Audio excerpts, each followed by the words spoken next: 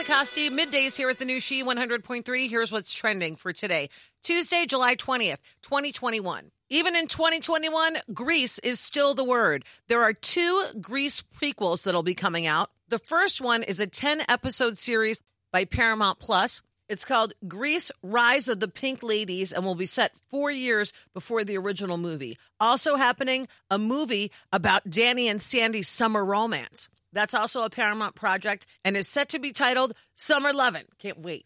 Hailey Baldwin, a.k.a. Mrs. Justin Bieber, is shutting down the pregnancy rumors. Justin posted a black and white photo of the two of them Monday alongside the caption, Mom and Dad, leaving fans to say things like, baby on the way? What do you mean? Hailey quickly commented on her husband's post saying, I think you should maybe change this caption to Dog Mom and Dad before anyone gets it twisted. So it's not happening now, but both have said, yes, they want to have children in the future. And how about a little throwback action today? On this day, Chris Angel Mind Freak literally blew our minds when his show debuted on A&E. And that's what's trending. Have a great day, and thanks for listening to the new She 100.3 hits of the 80s, 90s, and 2000s.